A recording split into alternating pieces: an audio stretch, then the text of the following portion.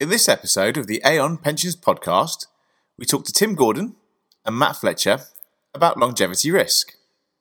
We examine mortality rates, increasing life expectancy, and look back over 40 years to determine whether recent results are simply a blip or trend. And now it's time for the interview.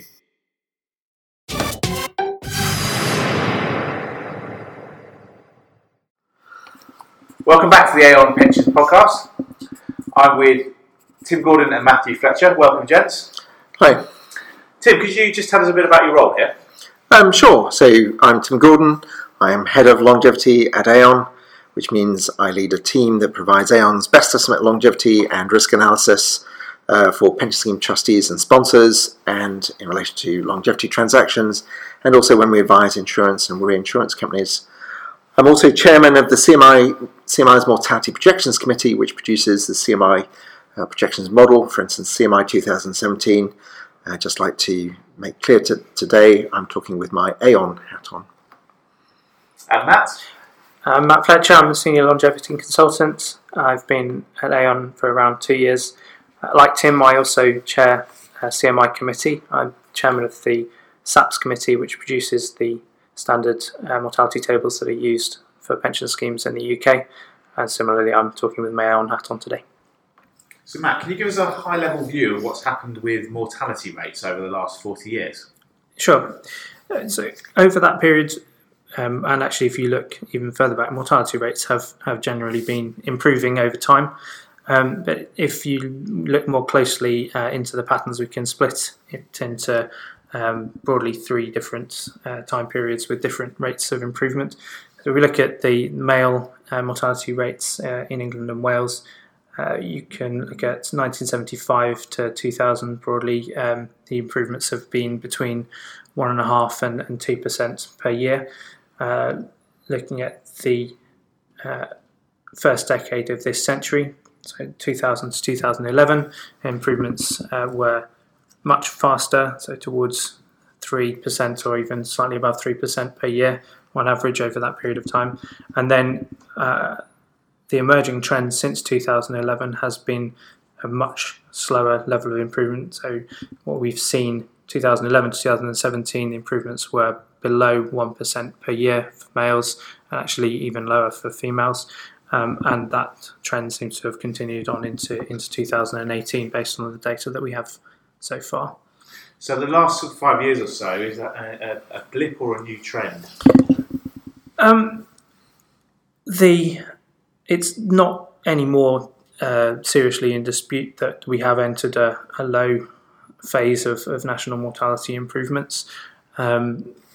Looking back, the emerging experience up to around 2015, 2016, there was an argument as to whether it was a blip in mortality improvements. We saw some heavy winter mortality. We saw some relatively high levels of flu certain years. So people weren't absolutely sure whether these low improvements were a blip in improvements or whether it was the start of a new trend. But given that we now have that body of information, since 2011, it's a pretty long period of time where we've had much lower improvements. I think the argument is over as to whether, certainly at a national level, that it's a blip or a trend. Does that mean Team Blip lost?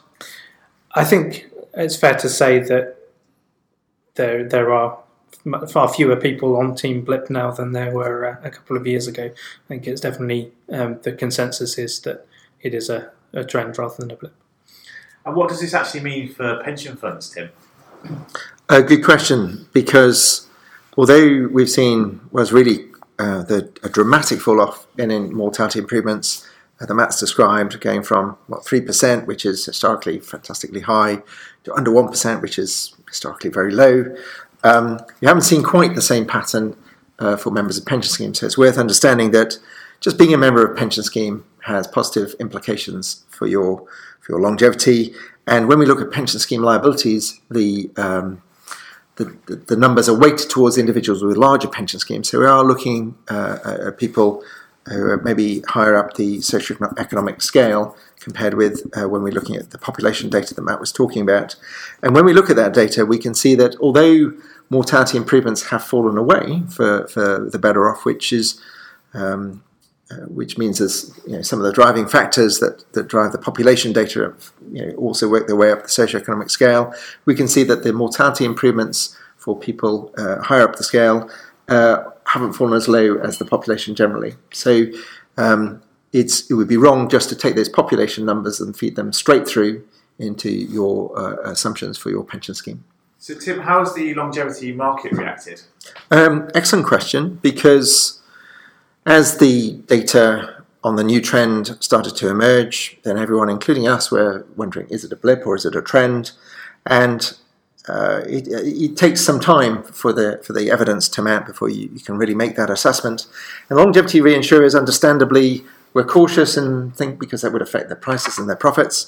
So they took a little bit of time to take on the new data, and got to a point, I think, in mid-2016 where we thought, actually, pricing isn't in the longevity market. And I should make it clear that we're talking about longevity insurance rather than bulk annuities, where bulk annuity market has been competitive relative to gilts for some time. But pricing in the longevity market, so longevity swaps, was looking a little bit laggy, and we took the unusual step of actually advising schemes of longevity swap pricing that it needed to wait for the pricing to be revised because the emerging information wasn't being fully reflected in pricing.